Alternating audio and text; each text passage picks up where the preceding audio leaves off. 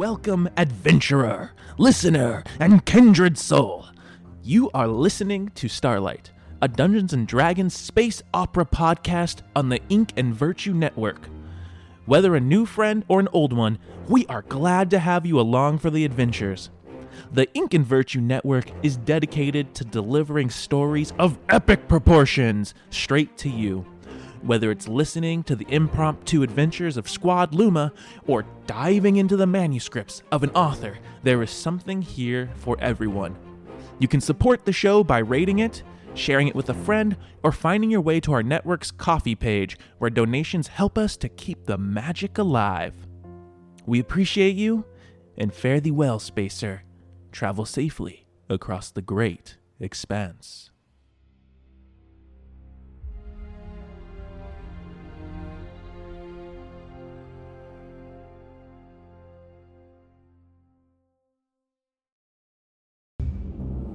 Here we go. Roll for initiative.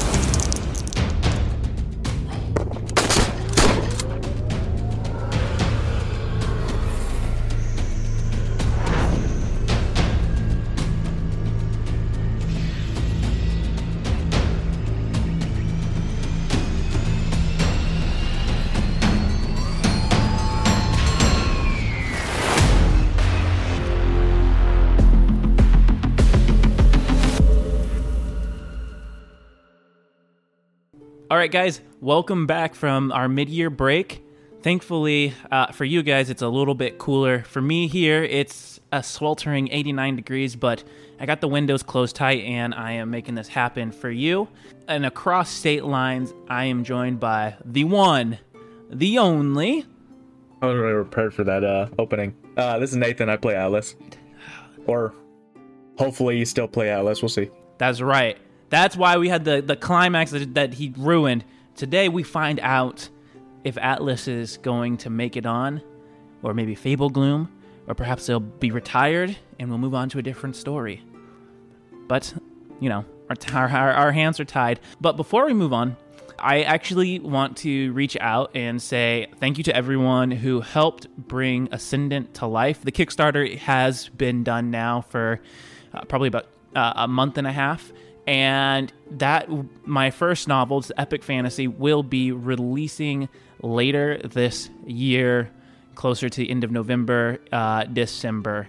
But for those of you that supported, I am excited for you to get whatever tier that you selected in your hands in this late October, early November. And then I feel like there was something else. Yes. Okay. And then some of you who are avid listeners might remember this name. A while back on our backstage Q&As, I actually did an interview, one of our community spotlights, with a group of creators called Critical Crafting. For those of you that don't know or didn't listen, the group at Critical Crafting, they started getting into the business of creating D&D supplements, whether that is new classes, feats, abilities, you name it. They work with a wonderful group of artists, and then they come up with all of these new ideas, format them beautifully so it looks just like all of the Dungeons & Dragons books, and you can find them, on their Patreon or at their website, and I'll make sure I have those linked below in the show notes if that interests you. But they reached out to me in anticipation of the Spelljammer setting. They created a space setting called the Hollow Expanse. They sent me a copy of the PDF of the 64 pages that went into creating the Hollow Expanse, from additional monsters and all of the things that I listed before. And some of those things are going to actually make their way into this game. So I will make sure that is linked below if that's something that interests you or you want to look at it. But before we get started playing, we are actually going to see what we want to bring into the game. I asked the players to maybe look at a few of the things and kind of like if there was anything that jumped out that they wanted to bring into their game. I'm not going to bring all of the aspects into the game, so I wanted to bring something that excited them into this game. So they're going to pick a few things. I've picked a few things. I won't tell them what I've picked, but I wanted to kind of see what for what Nathan thought would be great. So I asked him to pick 3 things. It could be a combination of monsters, feats, or items that he would like to see featured in the game going forward, probably not in the immediacy. And I wanted to just kind of like highlight them, get a little read of what they do, a description, so that you guys can get an idea of kind of what the folks at Critical Crafting are doing. So, Nathan, this is your cue. What 3 things are you kind of interested in seeing brought into this game? What stands out to me the most that's cool? For some reason, it was spaced out of my mind of like, oh, this won't be for a little bit. And then he asked me to play, I was like, oh yeah. Alright, thinking about what my 3 picks would be, I'd probably say the Wizard Nebulous was honestly caught my attention pretty well. Honestly, I love any spellcaster type of class. And also too, I love the kind of premise of like the new ones as such for like the chronology, I don't know how to say it, but it's like the time and things that aren't just like elemental based or arcane based. So Nebulous honestly stood out to me. And I believe the Nebulous, that one is focused around a lot more stuff with space travel and the utilization of ships and creating kind of like this bond between them, right? And so that's something that's really in their setting of the Hollowed Expanse. The ships are alive like dragons, but in a much more like everyone knows kind of way. Yeah, honestly, I love the fact that with the Nebulous, because it seems as if it would be kind of, I mean, you could still do it. Obviously, we do it, but having classes for like a space or a space-themed D&D is definitely helpful, and I feel like it gets you more immersed because being able to kind of integrate kind of D&D fantasy to like a space theme definitely helps with like immersiveness.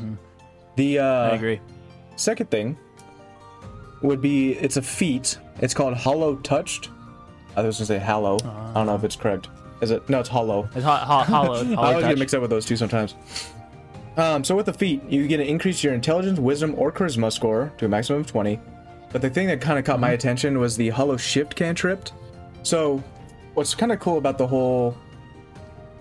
So basically how I see it is that it allows you to kind of shift, not like Misty Step. Misty Step obviously gives you like the 30 feet and everything.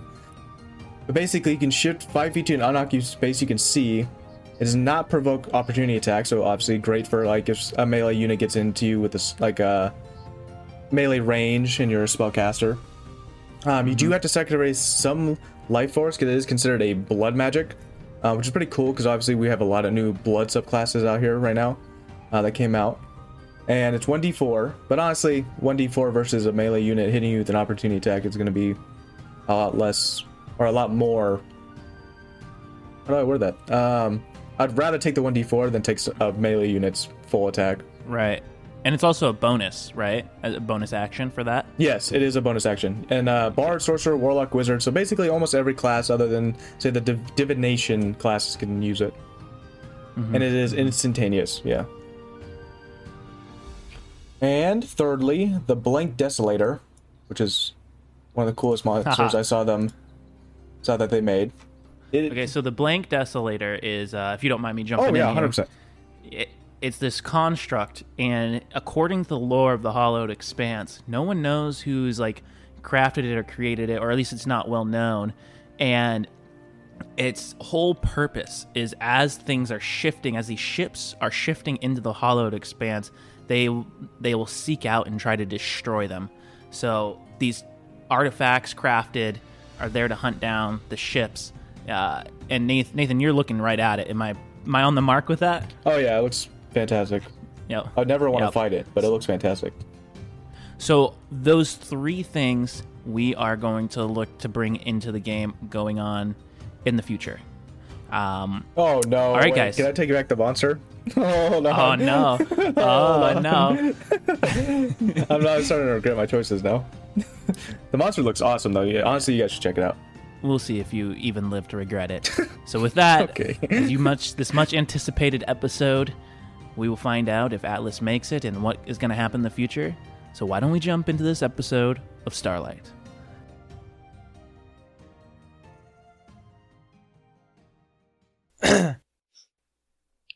Neuralink, access memories.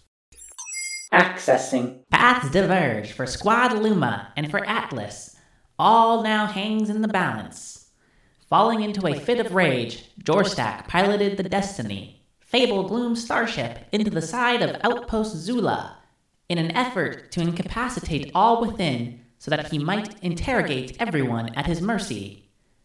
But when a series of bad luck afflicts his piloting capabilities, it turns his plan into a ticking time bomb that now leaves everyone dead or on death's doorstep.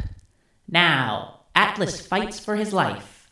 Memories retrieved.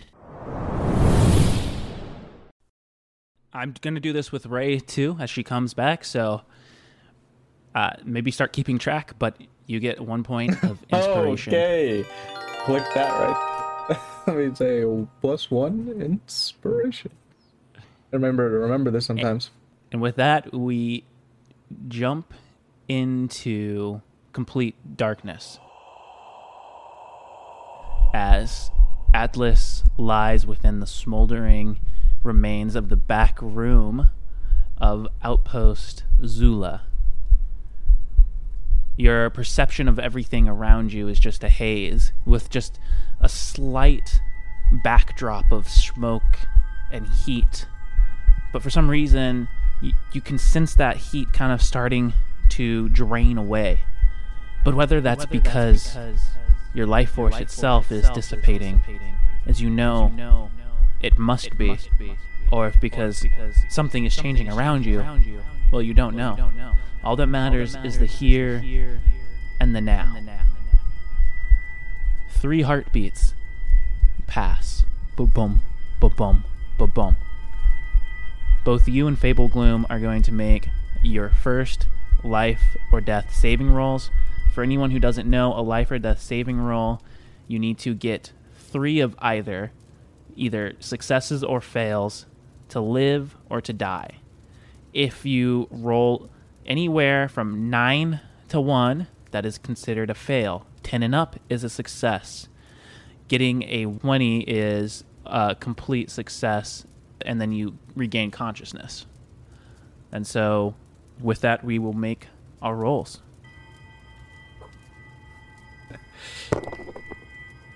Fable Gloom, success. 8. Further, the heat dissipates even more, and now the extremities are beginning to grow cold. 2 heartbeats. Da-dum, da-dum. Go ahead and make a life or death saving throw. 16. 10. We both have a success. Things start to even out. You can feel the breath kind of rattling over the metal that's implanted in your chest and kind of runs up some of the throat. Or is that bone? Did something puncture you? Then you slip out of consciousness once again. Another breath and another death or life saving throw. 3. Fable Gloom rolls a 10. Oh. 3 successes. He's at 0 hit points and stabilized. But of course, you're not aware of this. Do you want to use your inspiration? Yeah, might as well. Nat 20. Nat 20? Yeah. Immediately, the breath comes back. That single heartbeat turns to many. It seems to kind of escalate. Your eyes kind of fly open, running through both infrared and then going back to normal. And you can hear the sounds of the wind assailing and hitting the skin. There is a prickle, a sting. The sounds of bots whir around you. You then see one come up to your face and scan you. You kind of growl at it, and it zooms off with the... As it goes to attend to the fire that's in the room, you raise your head, you look about, you see multiple of the Science Outpost drones now spraying this white foam onto the flames that then curl up and then harden in the shape of the flames, putting them out, stopping any of the oil spills. You look over. Bray is nowhere to be seen. There's metal, there's ship bits everywhere, all sorts of strange clutter and clatter. Some of the ceiling has kind of caved in. You were lucky enough to avoid it. Your body isn't trapped under some of the rubble. Part of Fablegloom's foot is crushed underneath some cement, some rock, and it is a hellish landscape version of what you saw, where you were. Fablegloom, you see that someone has removed all of any of the armor that he was wearing. His body has been stripped completely free of the weapons. You look around for yours. After a quick minute scan, you see your G thrown across the room and wedged into part of the wall. The amethyst in it still kind of pulsing like a light purple. The contents of your bag and Ray's bag's gone. You maybe see one of the bodies of the dwarves, but for the most part, they've been eaten by the flames, and their remains have been covered over by this spray from the drones, encasing them in this half-dead kind of repose, almost like as if they were covered in a volcanic ash and then uncovered hundreds of years later. Behind you, you look up the set of stairs, up over the railing. You can see that the door to the rest of Outpost Azula has been blown off its hinges and thrown wide. You try and move up to your knees, and then it is almost as if somebody gripped your chest and just squeezed. Your heart kind of almost feels like it's gonna burst. You cringe. I need you to go ahead and roll a die 20 on the lingering injury chart, and I will tell you what your lingering injury is. 11. You cringe and kind of fall back down. Your vision blurs, and you feel as if just that movement, that trying to get your body to move, your body rebelled against you, and now you can feel the source of the pain. It's obviously all over, but you raise a hand up to your face, and you can tell that your half of your face has been flayed almost down to the bone, parts of the metal, and you can feel this deep injury that runs down, just barely avoiding like the major arteries in your neck and out to the side of your shoulder.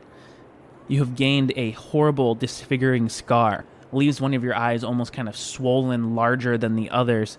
It will, without surgery, leave half of your face kind of like this off color, and with the bone growing back weird eventually. The horrible scar makes it so that you're disfigured to the extent that the wound cannot be easily concealed. Not only are you more likely to be remembered, you have now disadvantage on charisma persuasion checks, and you have advantage on intimidation checks. And then the knowledge of realizing that Ray isn't below you. You kind of drag yourself around looking for her. She's gone. Nowhere. And you can't help but feel somewhat of that hope that you can't find any identifying parts of her. She must have gotten away. And in that moment of self-sacrifice, that moment of leadership, your character now gains the feat, Natural Leader. A Natural Leader, it's in the Hollowed Expanse sheet, but a Natural Leader, its description goes as such. Not everyone was born to lead, but you aren't just anyone. As an action, you can inspire up to 3 creatures other than you that can hear you within 30 feet. Each creature gains a die 20, which it can use to roll with advantage until it takes a short or long rest. In addition, when that creature takes a short rest, it can expend 1 additional hit die, as if it was a hit die higher than normal, to help recover health. And once you've used this feature, you cannot use it again until you finish a long rest. And as you do your final sweep of the room, there are 2 things that catch your eye. First, it is underneath rubble and underneath the table that once held all of the precious gemstones and stuff, a faint glowing yellow light. You approach it. Carefully, lift the table.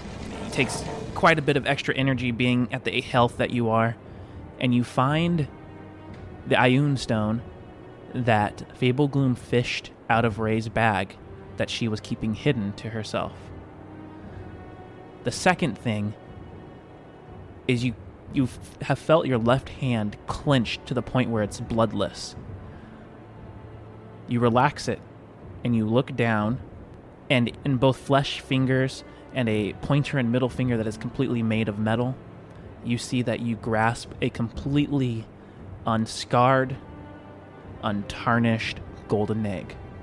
And it has not even the heat, as if it's been touched by anything.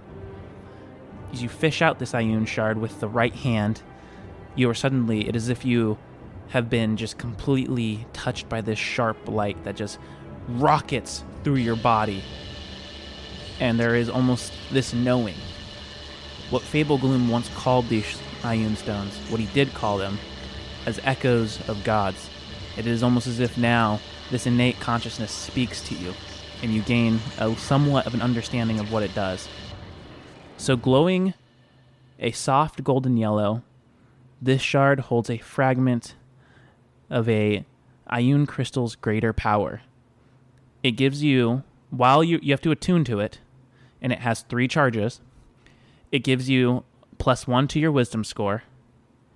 For 1 charge, you can cast the augury spell, and then for 3 charges, you can cast the foresight spell. But first, you must succeed on a DC 13 wisdom save, or suffer madness for the duration of the foresight. Additionally, not only if you fail that DC 13 wisdom save do you suffer madness, but the foresight spell is also canceled. And the foresight only lasts for 20 minutes. So basically, it's used to this shard is somehow related to an entity that once had to do with time. I'm gonna collect them all and become Thanos. You look over and you see Fable Gloom's chest rise and fall, somehow miraculously still breathing. First, he's gonna go over, pull his G out the wall.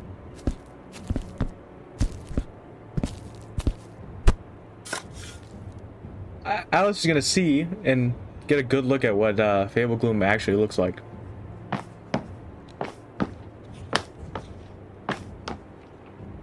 As you look closer at Fable Gloom's body, you see that he adorns no shirt, and that where there once was a sash of gray that was once wrapped around his midriff, it has been singed and almost burned into his skin. It has now become a part of him. He wears plain trousers that are also a darkish gray, but has a line or a trim of gold that runs down the seams. His body is built of long, stringy, but strong muscles. He has hands that are built very much like a normal human's hands, except that there are no fingernails on the end, just kind of the fingers come to a fleshy point as if almost the bone is trying to pierce free of the skin. You see that his skin is a sallow yellow, and it is covered from the shoulders that wrap around to the back and come down over a chest that is devoid of nipples, that he's covered in these brown freckles that also run up the back of his neck and on top of a bald head. The face is bony, angular, and a bit elongated on the top. Ears that remind you of elves kind of twitch just unconsciously as your footsteps come closer. And in that way, it reminds you of a dog that can move its ears and swivel it in directions. The eyes are sunken, closed. He has dark eyebrows. He has hard lines from a man who's used to looking at things very intently, judgmentally. There is no nose, but rather slits like a snake. No lips, but a downturned frown. And just the sides of his face, on both right and left, are long whiskers of hair that come down and have been tied in a knot with its own thread on either side. The feet are clawed. And other than that, he is much less imposing than when he was in his suit of armor. This, you have never seen anything like this. And probably from guess, you would probably guess it's a tiefling of some sort. But again, you've never seen a tiefling made like this.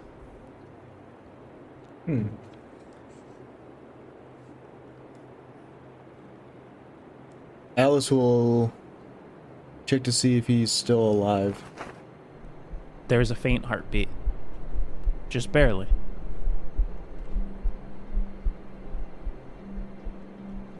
Can I see to the outside if anything's like any ships or anything's outside? The entire southern wall is completely destroyed. Okay. And then about 3/4 of the roof are completely it's just blown off. The outside it looks like it's whipping into somewhat of a storm. Not super bad, but you can feel the winds picking up, and it is that kind of pinkish orangish glow, like when you first broke into the atmosphere of Eris. Alice will tap Fable Gloom with his G, the back end of it. There's no response on the first one. Second one, there's like a... And the third time, there's a... His eyes kind of flare open, and you see these yellow irises that look up at you. Straight confusion. And then suddenly, it all dawns on him. He kind of throws himself around, and he tries to pull himself free, but his foot is still trapped. And then words come out of his mouth, words that you can't understand, as he says, his hands kind of run to his neck. And you can see there's a small puncture just above where the Adam's apple of his neck would be, where you would guess that at some point, probably in his helmet that was taken, there was a vocabulator that allowed him to translate his word. Even now, as you hear his voice is... It's less mechanical, it has less of a, increased projection to it. And now, there's both panic, maybe just the edges of fear, as he realizes he can't communicate, he has no weapons, and he's at your mercy.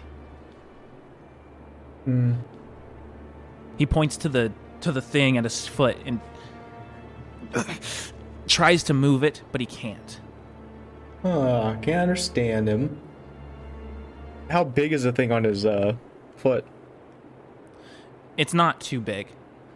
As you make a closer inspection, what you see is the equivalent of almost like a rebarb reinforcement is attached to this large block of stone, and it comes out both sides, and like a spear, it's driven through his foot with the weight of the block on it. Nice. All right, Alice will put his G, like the handle, into his mouth horizontally. He's slow to respond, looks at you, looks at it, understands what you're saying, and he bites onto Alice it. will put it like a thumbs up. Yeah, then he's gonna go over to it and try to pull and lift it out. And he's gonna also put like not that much weight, but he's gonna put like his foot slightly on Fable Gloom's like calf or shin, just so it doesn't get pulled up with it. So go ahead and make an athletics check. 18. As you lift it up with you throw it to the side, and I'm gonna roll a endurance check for Fable Gloom. His eyes roll into the back of his head. He blinks and he shakes it off. His chest rises as he examines his foot, and you see it. The entirety of that left foot is completely crushed and crashed. The skin has turned a dark, kind of muddy brown. He's missing a few toes. It's very obvious that if this foot heals, he may never walk on it right again. And he points outside. Realizing you can't understand, he tries to pull himself up to his feet, and as he does, he kind of leans onto you to pull himself up, and then he tucks the bad foot just up from the ground, has one hand on some of the rubble that's fallen to support himself. He just looks at you. Alright, well, I don't understand what you're saying, but first we should probably get healed up a little bit, or at least try to get things stable enough to travel. And then, do I remember when we went through the ship at all, if there's any type of, like, medical bay or anything? Or was it just kind of, we didn't go over there? Which one? The dragon? No, the, like the, where we're at right now. Fable? The building. No, so you didn't go through the building. There's much of the building that you didn't explore, actually. Yeah. Atlas is going to use his tail to, like, wrap it around him and, like, kind of put his thumb and, like, point at his back, kind of in a sense, and give him, like, this weird piggyback ride. But Atlas wants his hands free. He's afraid that you're, like, because it has, like, almost blades on the end, and he's, like, afraid he's going to get cut up. Yeah, it does. And then he realizes you're moving it very gently. And yes, it does cut the skin a little bit, but you settle it in a way so it's almost like he's resting on the flat of the blades. And he realizes this, and he kind of settles down and almost a little Yoda-esque kind of puts a hand up on your shoulder. There we go. And then obviously I'll use my G as like a walking stick. Gonna go kind of trek through the base and see if he can find any medical supplies or, well, anything at this point.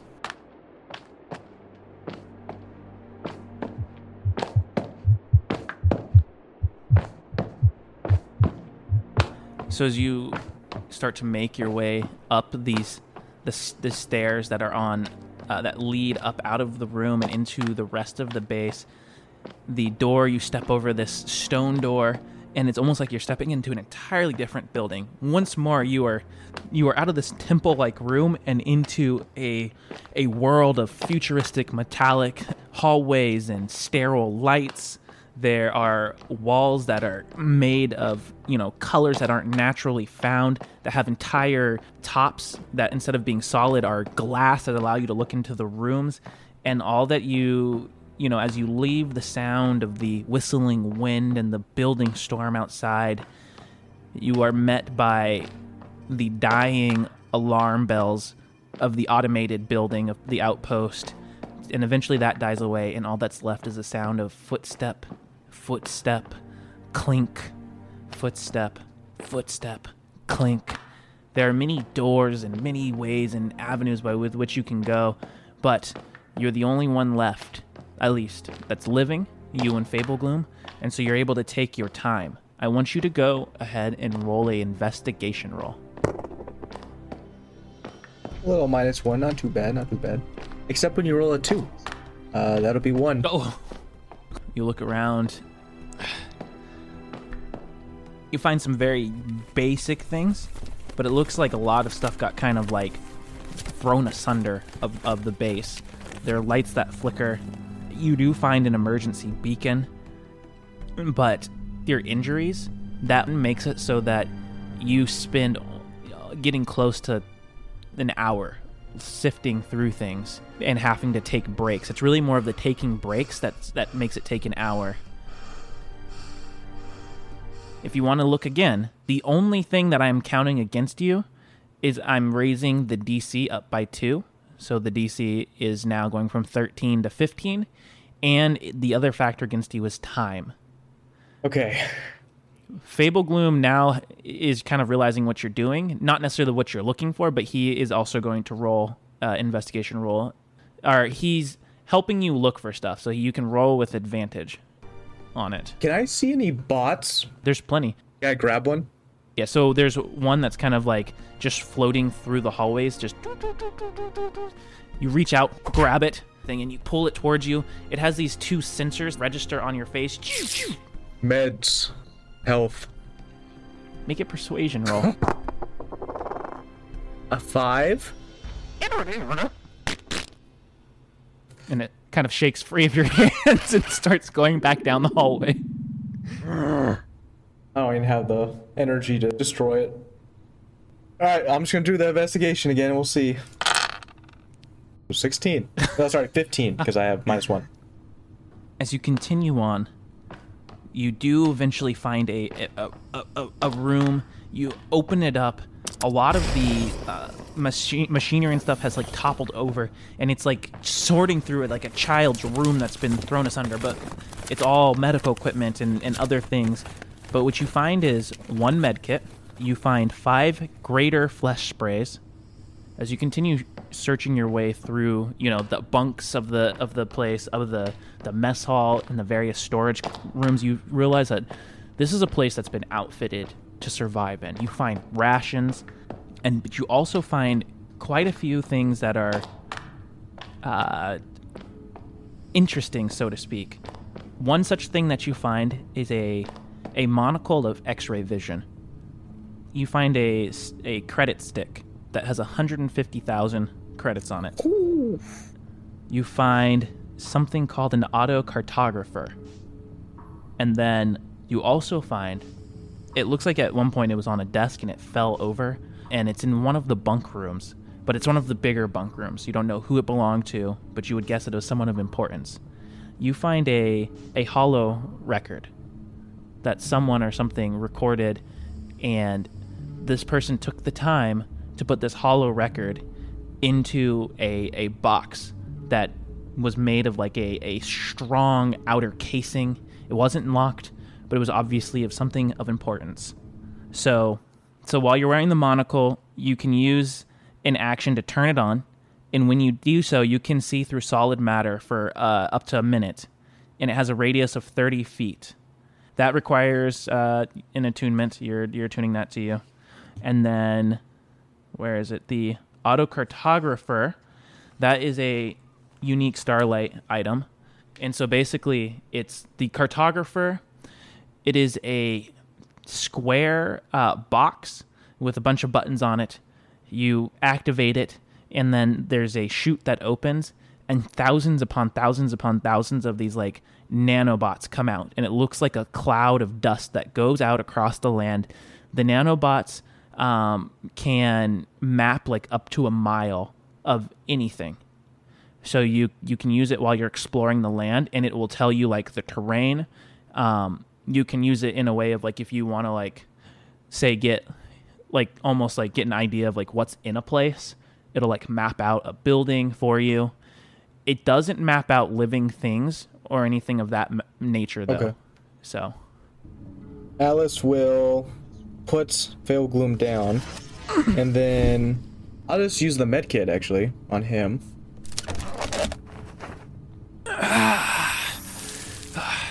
As it starts to spray and starts to kind of close up any of the wounds that he had, and he nods his head, signs what you're pretty sure is some sort of thanks.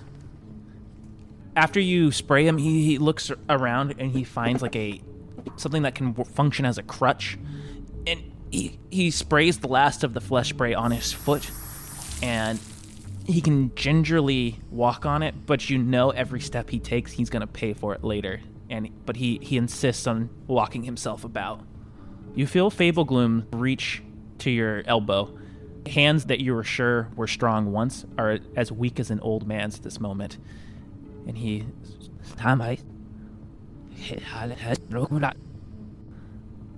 says that once more, and you can see he's pulling at the arm that is still clutching the egg. I don't know what you're saying, but I'm not giving this to you. He points at it, and he points down the direction of the entrance. He points once more to the entrance to leave.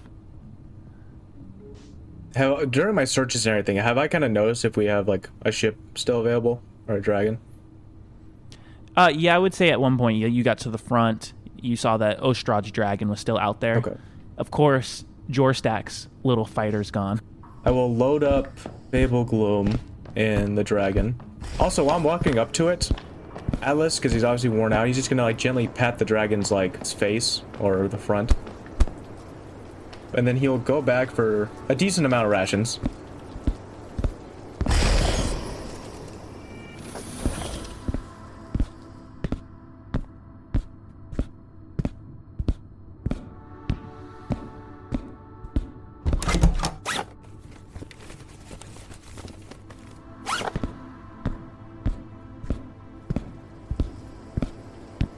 And then look back one more time to the base and kind of like a mini flashback of everything that's happened, and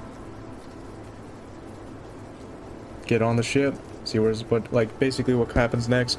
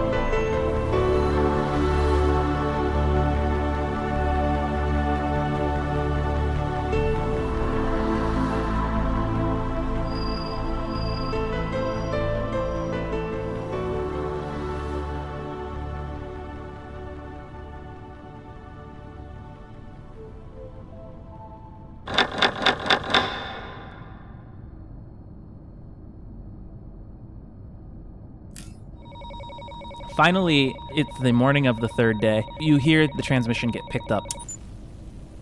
Sending codes back over, Atlas Kashin. This is Drake Varden reaching out to you. We got your signal of distress. What can we do for you? I need you to get a hold of Science Officer Guinevere Watson and see if she can, if you can pinpoint a location for me for probably a day or two out travel of some type of satellite or base, and have her meet me there with supplies for medical emergencies and mechanical procedures. Your requests are being forwarded. You'll be well assured we'll send you from coordinates. Until then, travel safely. It's a couple hours later in that day when you eventually get a ping with some coordinates. It looks like, given the time that it's going to take for Guinevere to travel out to meet you versus when you just left, you'll be a day out from Ballastar and she'll be traveling. I'll just explain the situation to Fable Gloom and just tell him we're going to be heading over to one of our bases or somewhere to stay for a second, and then we're going to get patched up. From there, we might be able to also get something. Oh, that's what I forgot to do. Well, we'll see how lucky we are. Get something to where you can communicate with us. And figure out what to do from there. He raises an eye at you from his bed, the bed that is soaked with his sweat, and he just sighs and rolls over, caught in the middle of a really high fever.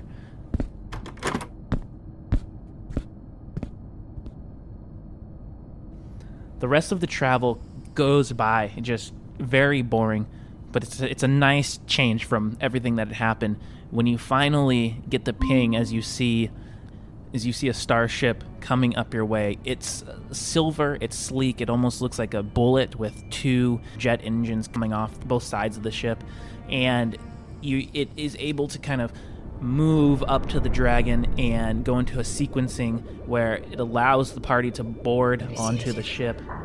Fable Gloom is still out of commission in his room. You hear the sounds of footsteps coming in, and right away you see Guinevere, and she's red in the cheeks, her hair is in disarray, and she just, "You couldn't stay safe for one moment? One simple trip? And this is... God. On the table, soldier, on the table." And you see her just drop a bag on the side with a whoosh, and it's just filled with all sorts of supplies that fall out, but also tools meant to work on vehicles. It's like a nightmare to a normal person. And as she's flustered and getting you to sit down, she's kind of just like, "Can't have you go anywhere. You know, I'm gonna get you put on the leave if you keep doing this to me." How do I look? I look over to her with like the side of my face. It's all torn up. That stops her entire conversation. Her mouth drops. And then she puts one hand up to the face, kind of runs a hand through it, and just under her breath you hear her say, "Gods, what have they done to you?" Before you start making me pretty again, I was thinking, I kind of like this new look, but we can make it a little less eyeball sticking out. That'd be nice. I'm glad I brought him. This is beyond me. Oh. Her hands trace down the scar till traces it down to the shoulder, kind of dabs at some of the blood that's caked on there and other things. And immediately you see her go into work mode, and she goes, "I'm glad I brought him." And as she says that, you hear the sound of a cane walking from the other ship as a figure with a limp enters the room. You see a familiar figure, a figure who, in this portion of your life, ever since you became Atlas, is the closest thing to a father figure that you've had. The man who found you on the battlefield and saw the worth and the value in you and brought you back to the Kashin, and is the one who made you into what you are with the help of Guinevere. You see the chief science officer, Zagura Kashin. He is a human male, and though you know he is in his mid-50s, he looks like he is nearing in the 80s. He is, in the few months since you last saw him, as he's been off, overseeing this project and that project, it looks like something has aged him just considerably. His back kind of has a slight bow to it. Most of the hair has fallen out of his head, though he keeps kind of like this thin, wispy comb over of black hair. He has a cane that looks like it was hand carved out of cherry wood, and the top part of it has 3 faces, but all of them kind of look like they're in some form of like anguish and despair. Crooked hands hold on to it.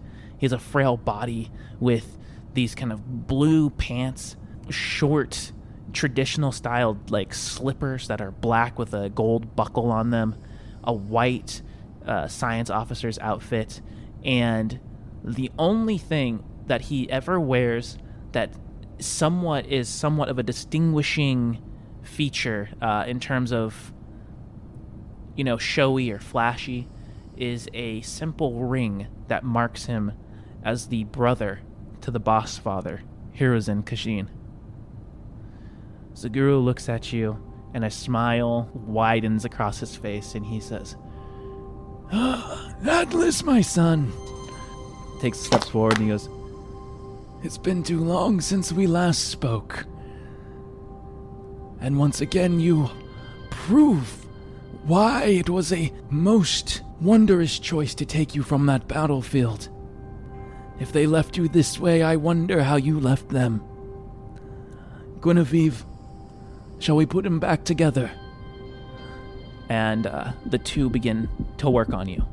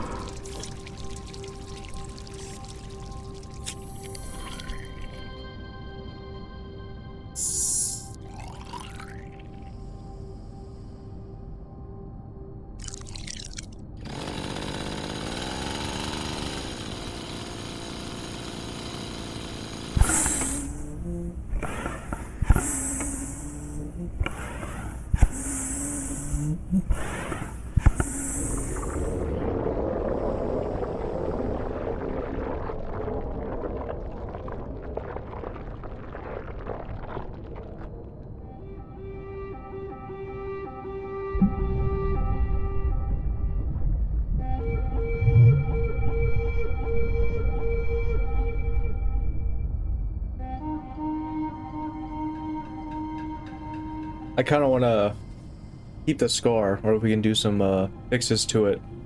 Guinevere doesn't look happy about it. In fact, she has a bit of a pout as you kind of like say that. She just shakes her head. But Zaguru goes, I understand. A warrior looks the part. You are ever like my brother. And indeed, it is surprising to me that you are not of the First Dawn yet.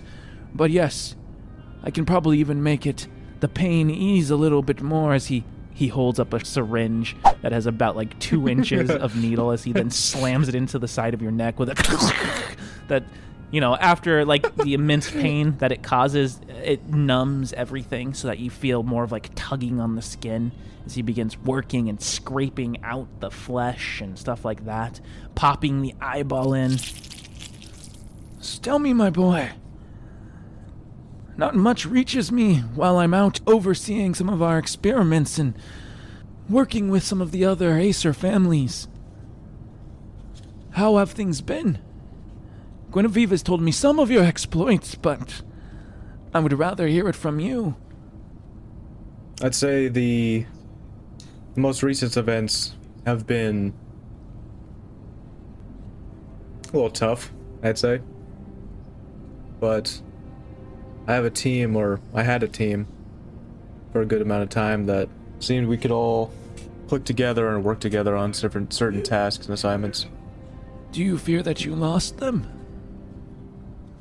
I haven't seen one in a very long time, and the other...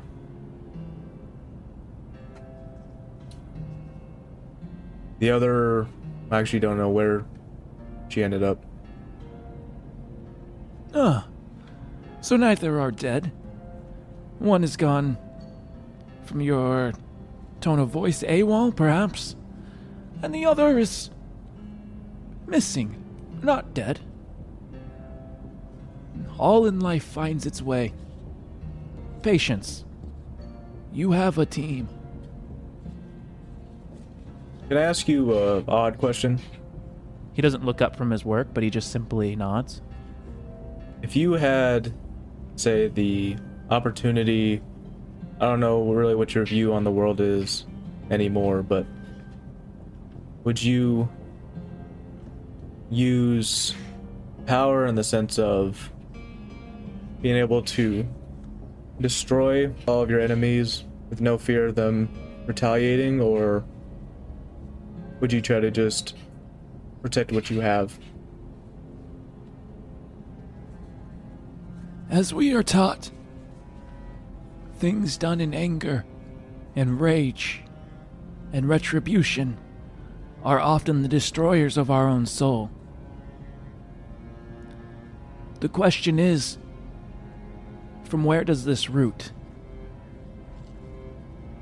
If it is from the wrong place, and you seek out retribution, you must be prepared to let your soul fall into pieces along the way. In protecting what you have, there is only nobility. But there's kind of a dark look that runs through his eyes for a second. But sometimes we are also pushed along the way. This power that you have, when you say destroy so much, everything, where does that begin and where does it end?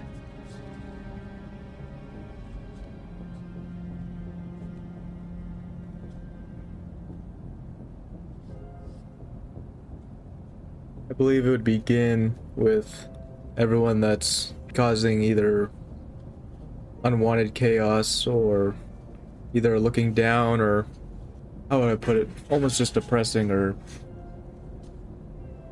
ruining other people's lives, taking advantage of them. Look at the experiments or different methods. And honestly, it would just end with when they're all gone. When any type of person who, I don't know how to put it, I'm not really one for these deep thinking thoughts. Basically, When all threats are eliminated, that would be when it ends.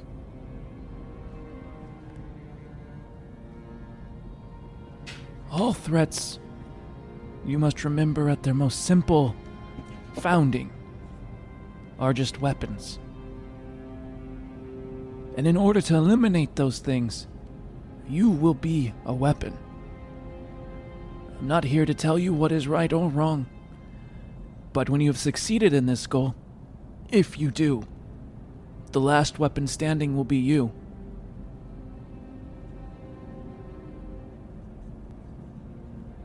Think on that and what you will do with yourself after that point. If that is the foundation on which you live, then what life do you have after that? Or what choices will you make? But I understand what you are saying. And sometimes, oftentimes, a man must follow the destiny set before him. He sets a hand on your shoulder, and it's been many hours of talk at this point. You can tell he's like, you can still talk to him. He's done working on you. Both him and Guinevere. Guinevere is kind of at the side, like helping to clean up the tools as you guys are talking. Ass will sit up, and if there's a mirror anywhere around, he's gonna get a good look at himself. Guinevere holds up a mirror and she goes, "Ha, there it is. Your damn scar, just like you want, you fool." And she shows you, and you can tell that, oh yeah, this is going to turn into a great scar. Most of your body is covered in bandages and gauze at this point. Zaguru says, If you don't mind, I would like to go see to this companion of yours and make sure that he doesn't decease. An interesting specimen, that. I haven't seen a Githyanki in a long time. If possible, too, would you be able to have some type of way where he can communicate? He lost some of his equipment, so I can't understand him. He thinks on it, and he says, I can fashion something up. Yes, that would be good. If he cannot speak our language or anything in the middle of it, it would be good to be able to know what's on his mind. And as he walks away, you see the back of his arm is covered in these red lesions, almost cancerous looking, as they run up the back of the forearm and all the way like up behind the sleeve of his shirt. You see that, but then you also hear, it's almost like a sound that's etched in your mind, just the sound of the cane just echoing as he walks away.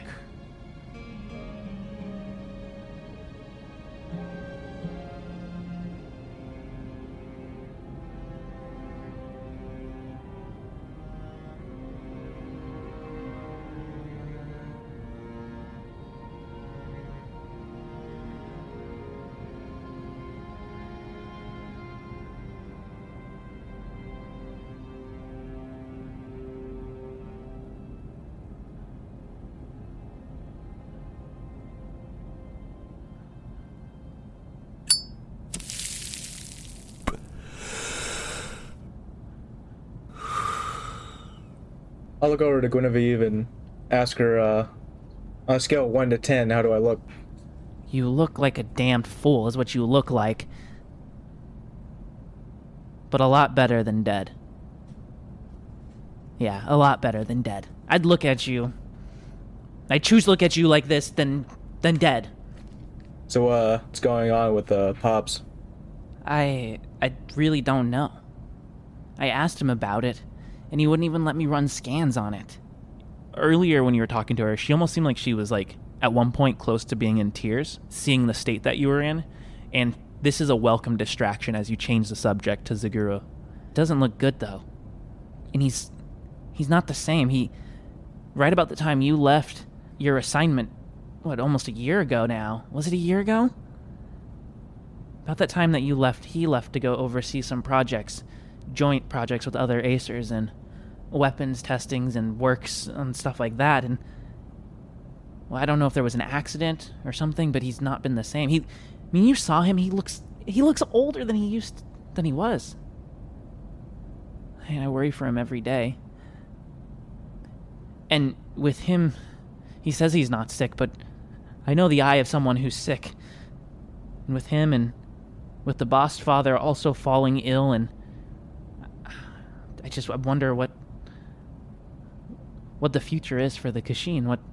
What's next? What's gonna happen? So, same sort of question to you, Guinevere. I'll make it a little bit less touchy-feely. If you could destroy all of your enemies, whether or not instantaneously or easily, or would you want to passively just protect the people you care about from them? Unlike Zaguru, who took some time to think about it, as she heard it earlier, she says, I would never choose to go after my enemies unless I had to. And even then, I don't know. Because I don't know if I could live with myself doing what needed to be done.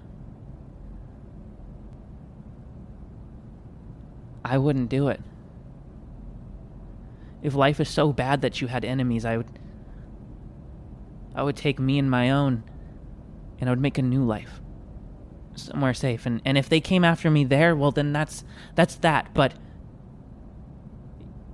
Atlas, if I know that you're filled with pain and with rage, and I see it, I really do. I've seen it since the first day. If you continue the cycle of violence, it'll never end. Someone has to put their foot down and say enough. If you kill all of those whoever your enemies are, well then their children and their children's children are just going to continue the feud. I don't do this job because I want to make weapons that kill people. I do this job because I hope that one day something will be so scary that just the idea of it will end it all. Nobody will want to be the deterrence that causes peace. Atlas will pat her on the shoulder and say that I hope you can stay that way. That's why you're one of the good ones. Hopefully in the time to come, you won't think differently of me. So when you pat her, she reaches a hand up and holds the top of your hand in place. The only things I've thought of you ever was how strong and how courageous you were to choose the next day. People who've gone through what you have would have ended it a long time ago. Atlas, you astound me. And I'm not going to repeat this to you again. So you get this through that thick head of yours. But you astound me, you amaze me, you inspire me. And if I seem worried, it's because I'm scared for you. You can be one of the good ones too. You are one of the good ones. And she looks down the hallway, makes sure Zaguru is not coming back, looks at you. Forget your enemies. If you do that, I promise I'll forget mine. I'll forget all of this. Then you and I, we can leave. We can leave it all behind. You say that I'm the good one for this. I say you are one of the good ones. You and I, we can walk away. We can go start our lives all over somewhere else. What do you think? Damn, this is emotional. Okay. Alice will look to her affectionately as much as he can and say, I really wish I could. There are things that must be done. And then he's just gonna give her a long kiss to the forehead and kind of just hold her there and then tell her that when I've finished everything, and if you don't think of me any differently, which I won't blame you if you do, then I'll actually think about it and give it an opportunity. I want you to go ahead and, with all of that, but you can roll I actually just want you to roll a charisma roll. Okay. 12. She lets you kiss her on the forehead, The moment is long. She puts both hands around you and pulls you into a short but passionate embrace. And then that moment is gone almost as if an instant, as if it's been torn away too quick. She reaches up, touches your face, and she says, "You're a damn fool." But she says it with a hint of a smile. Now I'm gonna go help Siguru. Make sure that this damn, what do you call it, a gith? Is, it's fine. And then she... Right before she goes, because when she mentioned the, that I'm a damn fool, while she's going, Alice is he's gonna say, and I feel so cringy saying it.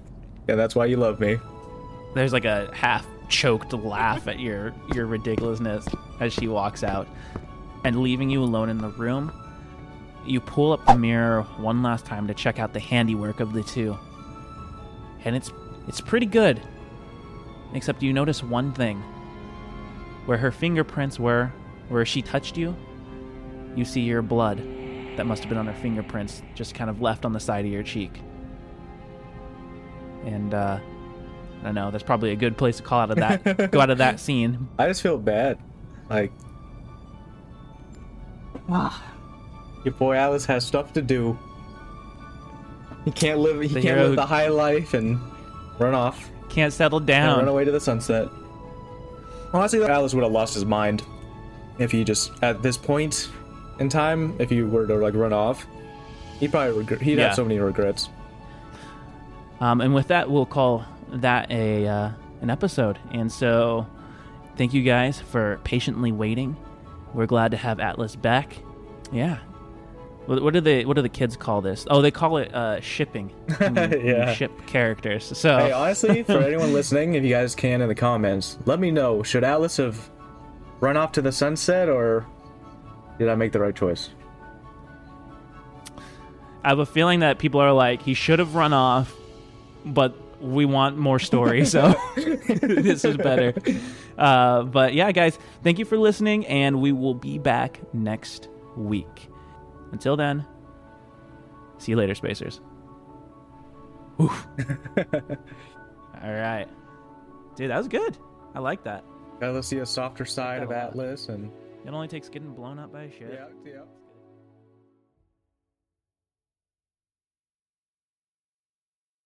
Thank you for listening to this episode of Starlight. We hope this show brings you as much joy as it does for us to craft it. Significant effort on the order of 10 to 30 hours of editing goes into each episode, and though it is something we will do regardless, any support goes a long ways. If you would like to support the show, here are a few tangible ways in which you can. Rating it 5 stars on Apple Podcasts, Spotify, or Podchaser helps grow the show and allows us to broaden the audience to spacers who don't know their fans yet. Sharing it with friends or family does the same. And if you wish to donate to help keep our running costs low, you can do so at Ko-fi in the links below. Last but not least, a simple word of kindness and encouragement to our email below is enough to keep us going no matter what. Have a question or thought that you wish to be aired? Please reach out to us at thestarlightadventures@gmail.com or our social media on Instagram at starlight.adventures. Now, until next time, Spacers.